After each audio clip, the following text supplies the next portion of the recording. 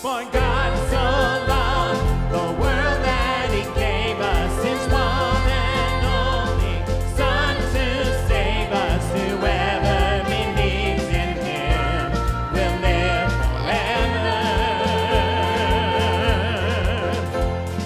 Bring all your failures, bring your addictions, come lay them down at the foot of the cross. Jesus is waiting there with open arms. See his open arms. For God so loved the world that he gave us his one and only Son to save us. Whoever believes in him will live forever. The power of hell forever defeated. Now it is well. I'm walking in freedom. For God so loved the world. Praise God, from whom all blessings flow. Praise him, for the wonders of his love. Praise God, from whom all blessings flow. Praise him, for the wonders of his love. His amazing love. For God so loved the world that he gave us his one and only Son to save. For God so loved the world that he gave us his one and only Son to save us. Whoever believes in him will live forever. The power of hell forever defeated. Now it is well. I'm walking in freedom. For God so loved the world. Bring all your failures, bring your addictions, come lay them down at the foot of the cross. Jesus is waiting. God so loved the world. Amen. I was sinking deep in sin, far from the peaceful shore, very deeply stained within, sinking to rise no more. But the master of the sea heard my despair and cry. From the waters lifted me, now safe am I. Love lifted me, when nothing else could help. Love lifted me,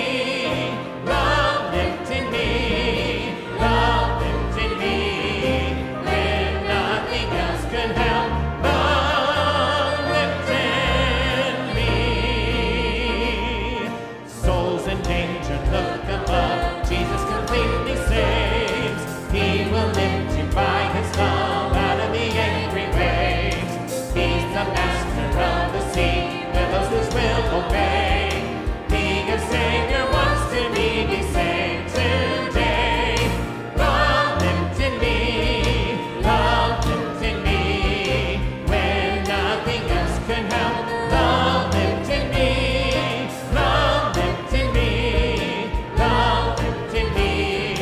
when nothing else could help. Love lifted me. Just your voices, sing the chorus. Love lifted me, when nothing else could help. Love lifted me,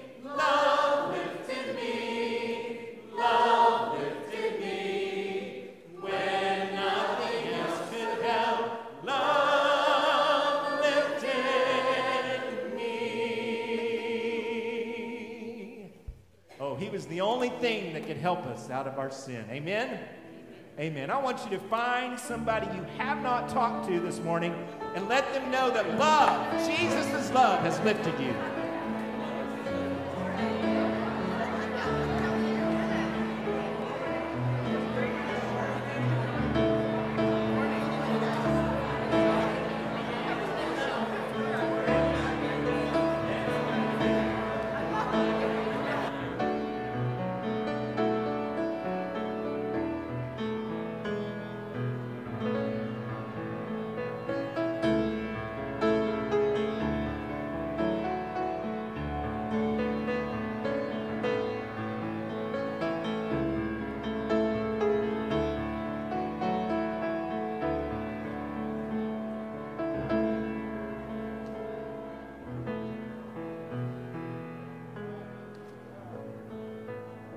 Let's continue worshiping our Savior this morning by singing Cornerstone.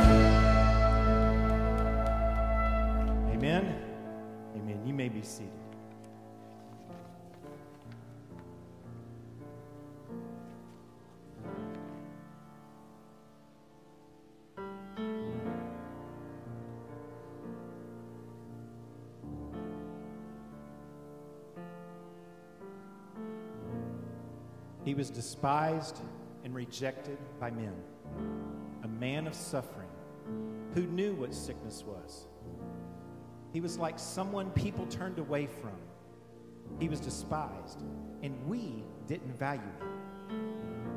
Yet he himself bore our sickness, and he carried our pains. But we in turn regarded him stricken, struck down by God, and afflicted. But he was pierced because of our rebellion, crushed because of our iniquities. Punishment for our peace was on him, and we are healed by his wounds. We all went astray like sheep. We all have turned to our own way, and the Lord has punished him for the iniquity of us all.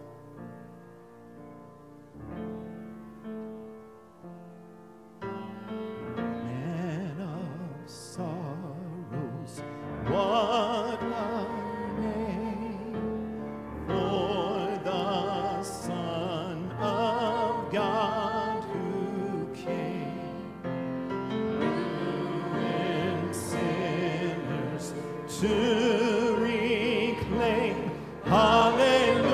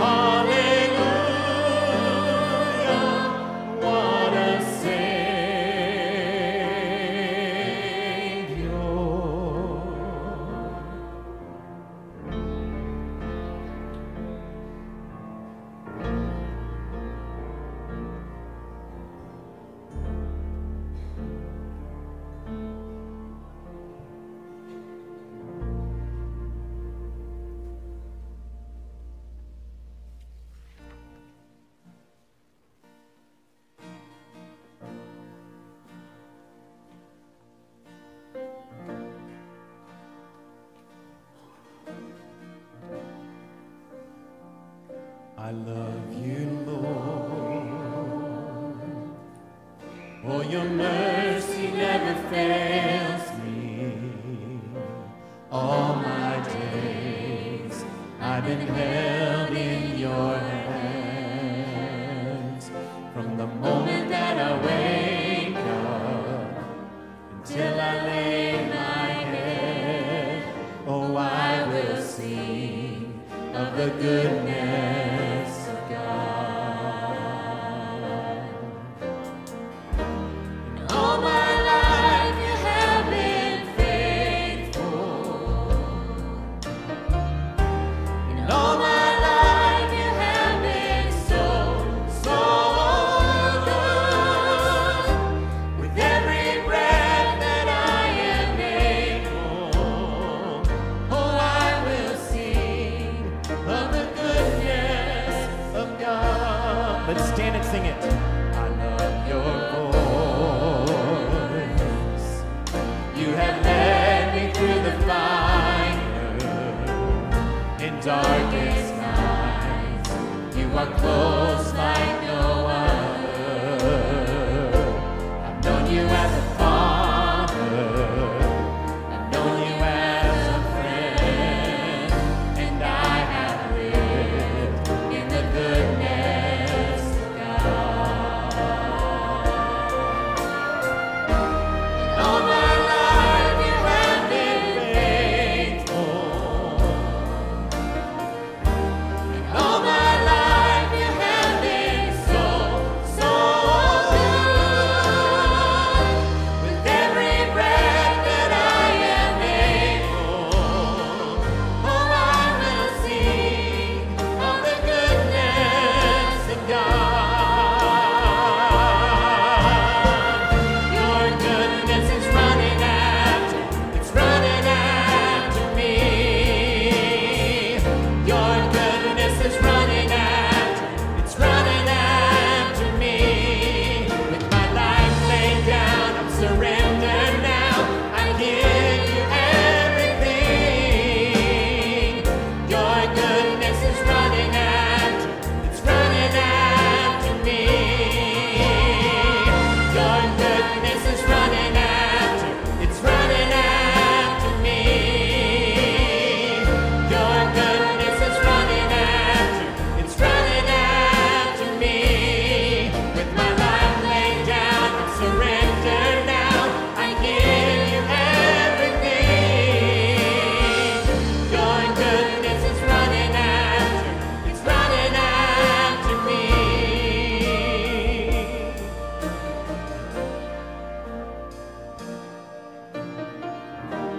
And all my life you have been faithful. And all my life you have been so, so good. With every breath that I am able, oh, I will sing of the goodness of God.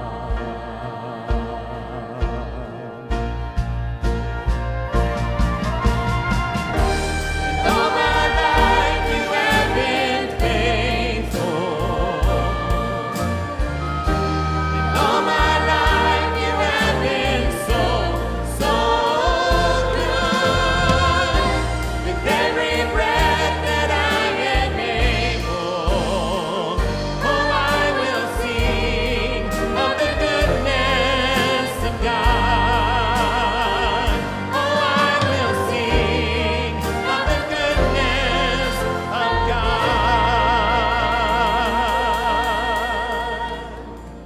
Oh, dear Heavenly Father, your goodness is just so overwhelming. God so loved the world that you gave your one and only Son so that we could have eternal life. And how do we know the love of God? Because he laid down his life for us. Your goodness, your greatness, amazing. Thank you for what you've done for us. May Jesus be magnified here in this place this morning. As your word is open and preached and proclaimed in just a moment, may our hearts be surrendered and submissive to you. May we respond in obedience to what you call us to do. We ask it in Jesus' name. Amen. Let's sing that chorus one more time with just our voices lifted out to him. And all my life you have been faithful. All my life you have been faithful. All my life you have been so good. With every breath that I am able, oh, I will sing of the goodness of God. Oh, I will sing. Oh, I will sing of the goodness of God. May that be our heart's cry, to sing of his goodness all of our lives. Jesus, we thank you.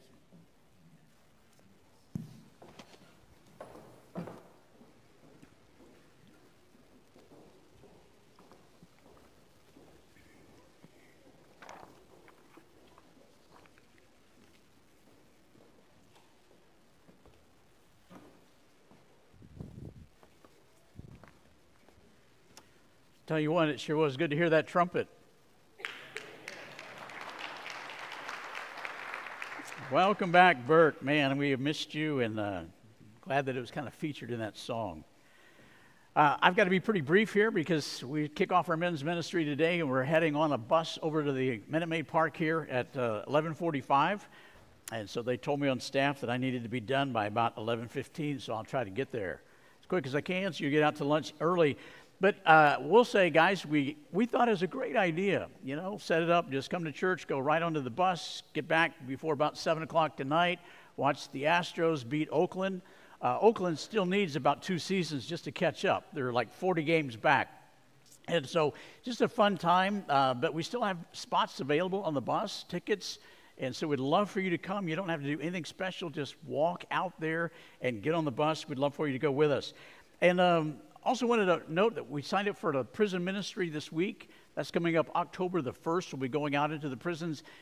Who all signed up? I'd love to know who all signed up. We were trying to get 10 guys to go out into the prisons. Just, would you stand up if you signed up?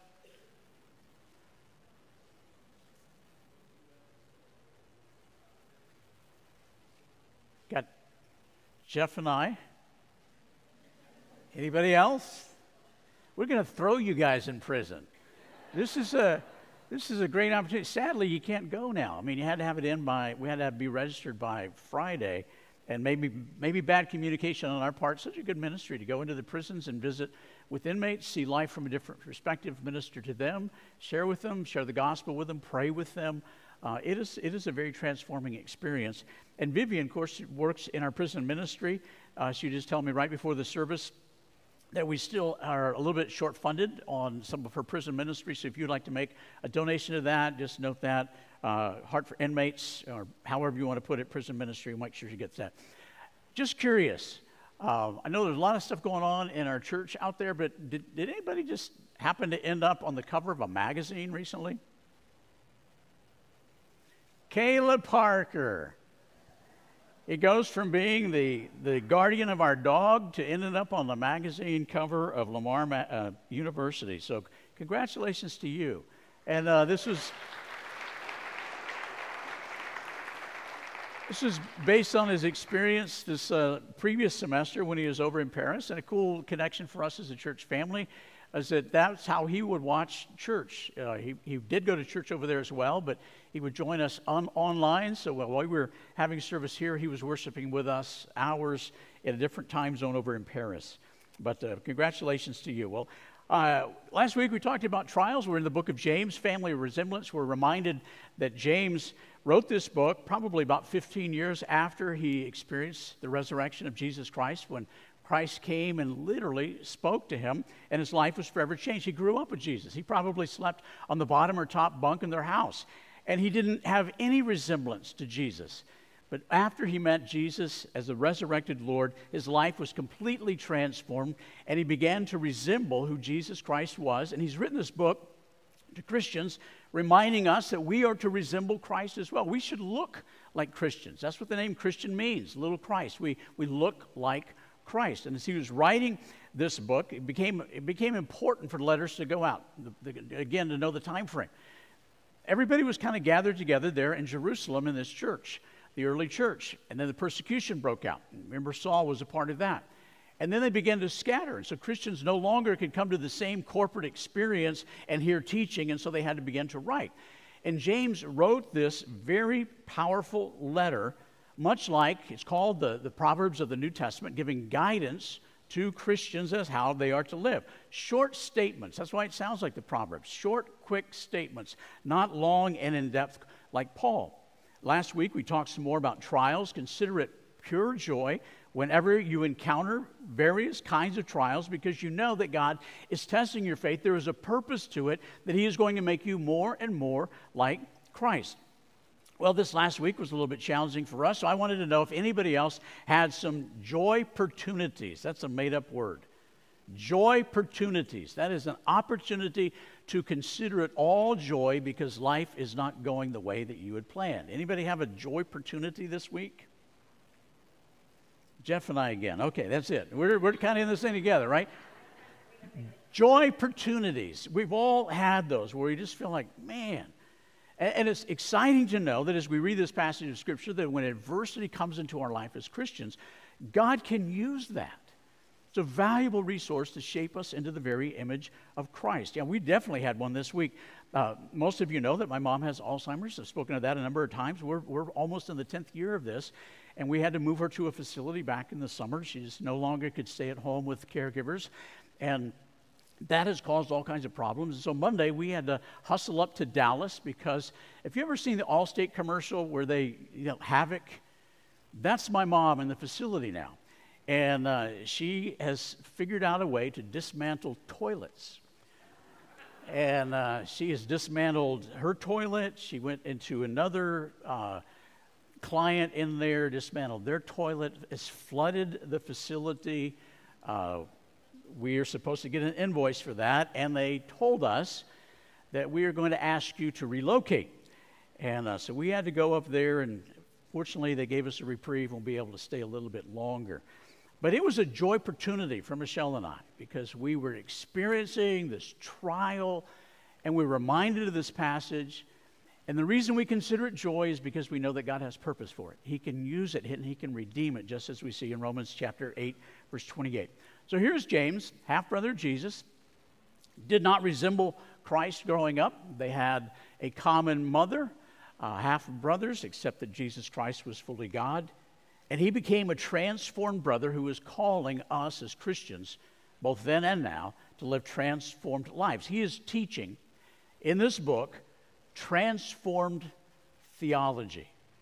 Paul would write about that in Romans chapter 12, verses 1 through 2, that we're not to be conformed. We're not to resemble the world, but we're to resemble our Savior, Jesus Christ. And today we come to the passage of Scripture that deals with temptation. And we said there's a very unique difference between trials and temptations. We're going to see that God doesn't tempt us, but God does put trials into our life, and he can use either one to shape us more into the likeness of Christ.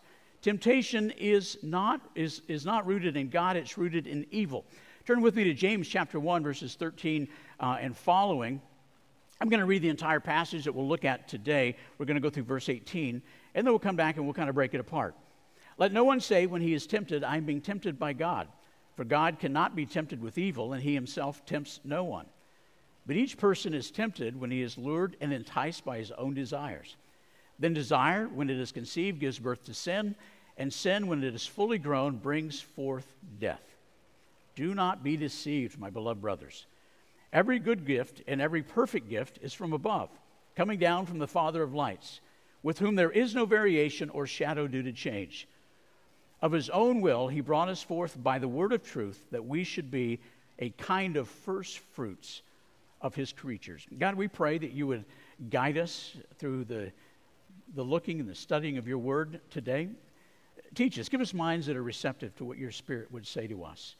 Help us to leave here more committed in our relationship with you. We pray for our friends that are gathering with us, both here and online, that they would, if not yet believers, that they would come to know you as Lord and Savior and forever be transformed, just like the author of this book, James, the half-brother of Jesus. In Christ's name we pray. Amen. First thing that we're going to note about temptation is rooted in evil. It's not rooted in God. Now, it was a pagan strategy to always blame God whenever something bad came into your life. Blame God for tempting you in ways that you didn't think you should be tempted. And, you know, wouldn't it be tough to be God? God never gets credit for anything, but he gets blamed for everything. Isn't that kind of the way it goes? And so James is saying, you're going to be tempted to blame God. But he says, let no one say when he's tempted, I'm being tempted by God. Just to pawn it off, it's God's fault that I'm in this. Flip Wilson, many, many years ago, had it right. The devil made me do it. Well, partially. We're going to see there's more to it than that. It says that when we are tempted, let him realize that you're being tempted from within. You're being lured and enticed. So just right off the bat, let's just see what James says. Don't blame it on God. Blame it on evil, and we're going to see more of how that plays out in the second point. Temptation is not sin, but it can lead to sin, which never ends well. And for a lot of Christians, they deal with false guilt because they are tempted to do something, and they feel as if they are sinning just by experiencing the temptation. But the temptation is not sin. Look at this passage of Scripture in James chapter 1, verses 14 and 15. Each person is tempted when he is lured and enticed by his own desire. Then desire, when it is conceived, gives birth to sin, and sin, when it is fully grown, brings forth death. When you are tempted, you are not sinning. But temptation can lead to sin, and that's why James is writing about it, because it is so serious. Because it can lead to bad things. Temptation never leads to good when we follow through with it. But here's this. Temptation can lead to good.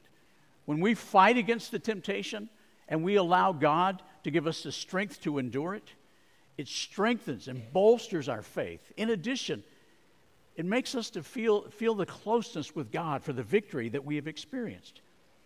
But temptation is not sin, but it can lead to sin, and sin never ends well. We think about the redneck whose famous last words, watch this, doesn't end well. Never ends well with sin. Notice the words that are used there. When he is lured and enticed. This is actually a fishing term. And what James is saying, and everybody understands fishing, and fishing has been going on for thousands and thousands of years, and it never seems to change. He's using the word of being enticed and lured, that of a lure, in which you throw out the bait, the fish is in the pond, wherever it is, the lake, fishing around, enjoying life. Everything is going well until he believes that his life will be improved by taking the bait. And then what happens? His life is radically changed. He goes from one reality to another. He thinks if he takes the bait, everything is going to end well, and he ends up in a frying pan. That's what James is talking about. It works the exact same way as that of fishing. You're going to get lured in, and it feels so inviting, and it seems so right, and it's going to bite you, and it's not going to end well. Each person is tempted when he is lured and enticed by his own desire. We are a contributor to that. We go back to the Garden of Eden. What happened there? Eve was looking at the tree of the knowledge of good and evil. As she looked at that, she was enticed. She was lured. It was bait that Satan had placed there as he began to talk into her mind to say, really? Is that what God said? The desire started in her heart for something, and that's where temptation starts. We want something. That something may not be a bad thing, but it can lead to very bad outcomes. Leads to sin. I was reading recently about a priest that was trying to train a young Catholic in confession. And after several weeks of it not working very well, he pulled the guy aside, the young priest, and he said, you're going to have to come up with something besides wow when everybody is confessing their sin. All of sin is wow. It is bad. And that's why James is encouraging us to not let it go to that end. He gives a terminology to it. The desire. When you see something and you desire it, if you continue down that, it conceives and it gives birth to sin. And what happens with sin? Then it is fully grown, it brings forth death. Never ends well. Here's a statement. Sin will take you farther than you want to go, keep you longer than you wish to stay, and cost you more than you planned to pay. Always the situation with sin. So temptation is not a sin, but it can lead to sin, which never ends well. And then I want us to see that temptation is always a counterfeit for God's provision. Look at verses 16 and 18. Do not be deceived, my beloved brothers. Every good gift and every perfect gift is from above, coming down from the Father of lights, with whom there is no variation or shadow due to change. And what the statement there is, James is saying, don't pawn it off on God, because God is forever good. And every temptation is a counterfeit to what God wants to provide. You think about your greatest temptation right now. Does God not have a plan for the fulfillment of that desire? Yes. Every temptation that you have, but Satan comes and he skews that and he changes that and he twists that so that we move outside the provisions of God. You think about greed. Greed is something that we fall into. It's a powerful sin. Always wanting more, never being satisfied, as Solomon would talk about. And when you have this greedy heart, it is saying, I can't trust God for his provisions. Men, we're starting this men's ministry. Pornography is epidemic. It's unbelievable. And God has provided a resource for each of us through marriage. But it's the idea that God is not providing, so I'm going to go in a different direction and find that provision elsewhere. And you could run the list all the way through. When we see a temptation, it is a counterfeit. That's exactly what Satan did with Adam and Eve. It was a counterfeit to say, you need this more than you need God. Go back to Genesis chapter 3 and be sure and read over that. James is saying, it's not God. It's inside of you not believing that God will provide for you. Then finally, let's look at temptation's antidote is trust. James chapter 1, verses 16 through 18. Every good gift is from God. So, trust him. What is the antidote to temptations? When you're facing them down, trust God. Now that sounds overly simplistic, but remember, we're talking about the half-brother of Jesus. And he goes back to Matthew 4 in his mind, even though Matthew hasn't been written yet, because James is one of, if not the first book of the New Testament written. But he goes back to that experience and he remembers what Jesus did when he didn't believe in him. You remember after Jesus was baptized, he went into the desert for 40 days in which he fasted. And while he was out there, what does it tell us? The devil came and he tempted him. This is a composite shot of how temptation works. And when Jesus was out in the desert after fasting for 40 days, the evil one came and began to tempt him. But James says you can be victorious. Just like my half-brother, my Lord, was, you can be victorious over your sin by trusting in Christ. Hebrews chapter 4, verse 15. It tells us that Jesus was tempted in every way like we are, yet he never sinned. There's a strategy, and I hope that, I wish that more people had been here last Sunday night. It was such a good time with Cheryl Christopher, and she was just sharing with us about dealing with grief, and her book, A Portrait of Grief, in there, she talks about just facing down temptations that will come your way even in the midst of grief. And she used a terminology that's been used for many years, dealing with addictions, rehab facilities, and it comes right out of Scripture. The acrostic is HALT, H-A-L-T. And when you're dealing with temptation, it's very important to be mindful of your condition. See, we live in a culture that wants to run everything to the red line, and that is a dangerous place to live, and that is a satanic oppression on our culture. Keep you as busy as possible. And when you get busy, you make bad decisions. And HALT stands for hunger, anger, lonely, tired. We are more susceptible to sin and falling prey to temptation when we are hungry, not just physically, but emotionally, relationally. We can feel that, something gnawing inside of us, and we're longing for something else. When we're angry, how many of us have ever made a wise decision when we're angry? We fall into temptation. We do things that we shouldn't do. Lonely, when we feel that sense of absolute loneliness, we're all alone. Something needs to solve this problem. And tired, HALT. Jesus experienced that. He experienced the hunger of not eating for 40 days. He experienced the anger of what Satan did and why he had to come. It was a righteous anger to say, I am here to die because of the sinful nature of this world. Lonely. He was alone in the desert, the wilderness, a harsh wilderness for 40 days. And he was tired. If you've ever fasted for a long period of time, you know the exhaustion that comes from that. Being isolated from other people, not sleeping well. Good reminder. And there are two other caution lights that I would say that we need to watch. Just be mindful of this in your own life. But I think this happens so many times. Two different, on a continuum, really two different extremes. The first is, I don't care. We are very susceptible to fall prey to temptation when we don't care.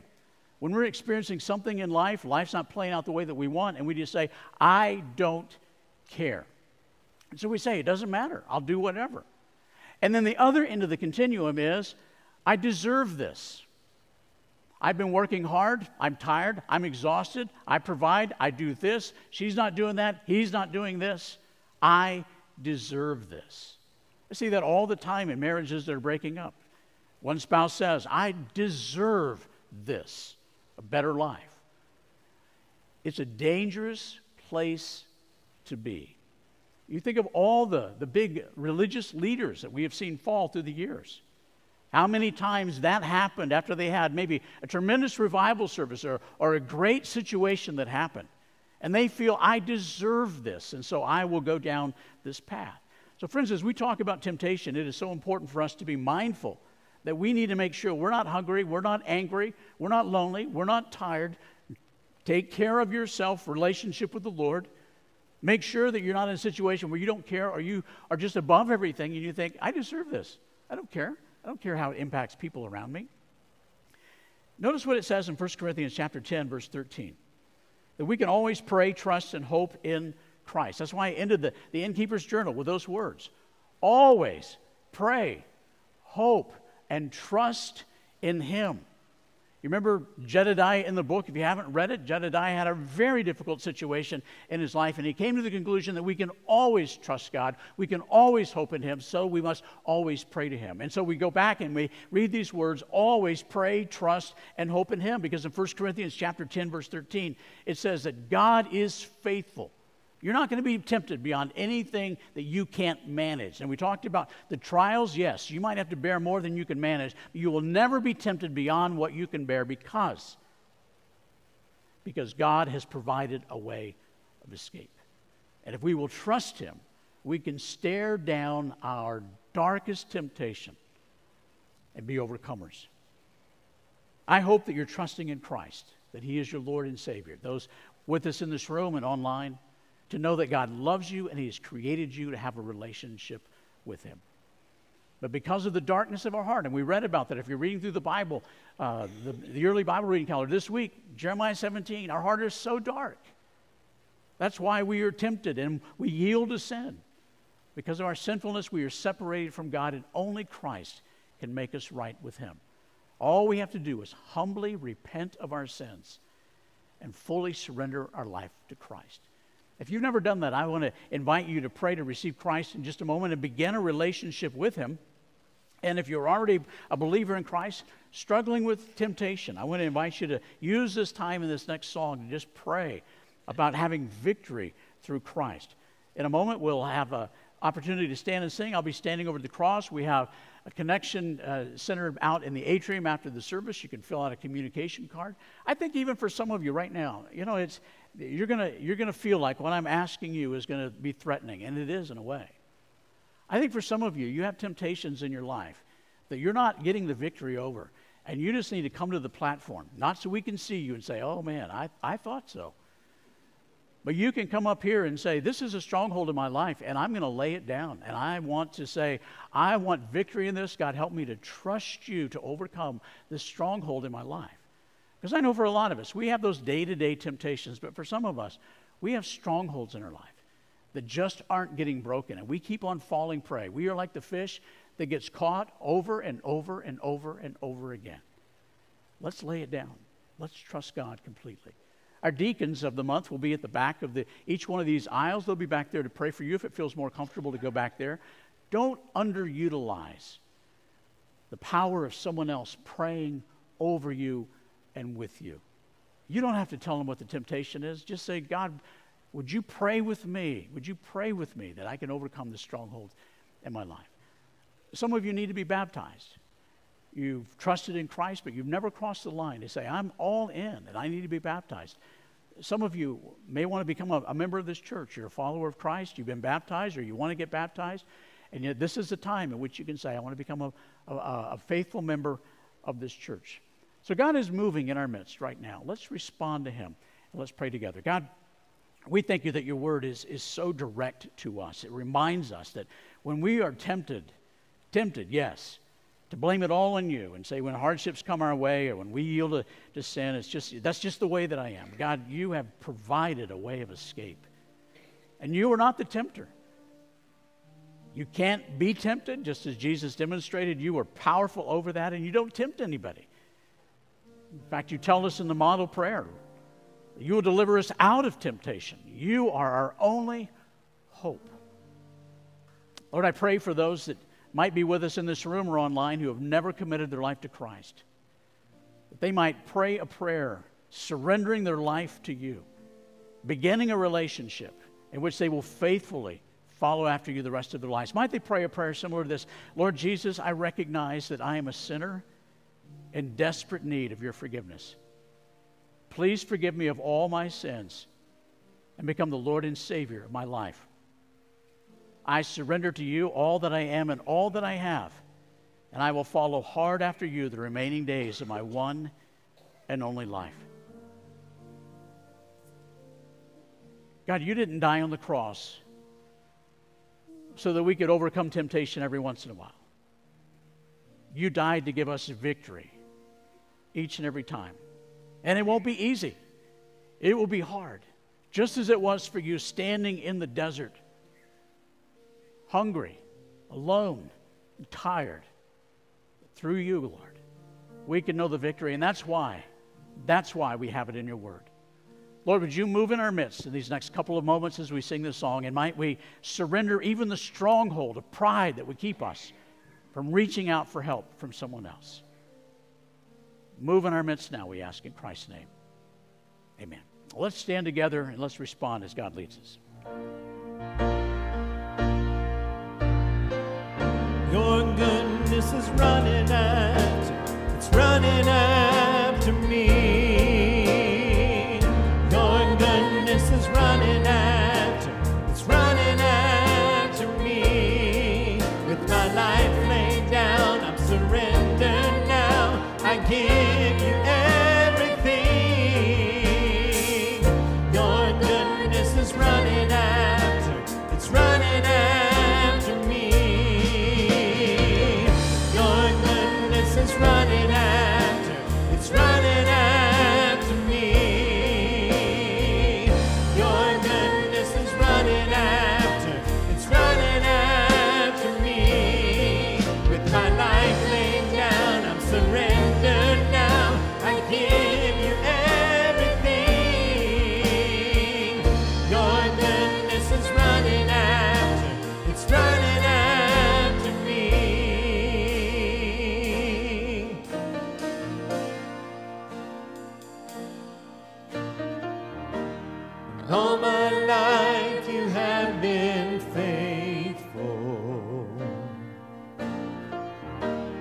And all my life you have been so, so good. With every breath that I am able, oh, I will sing of the goodness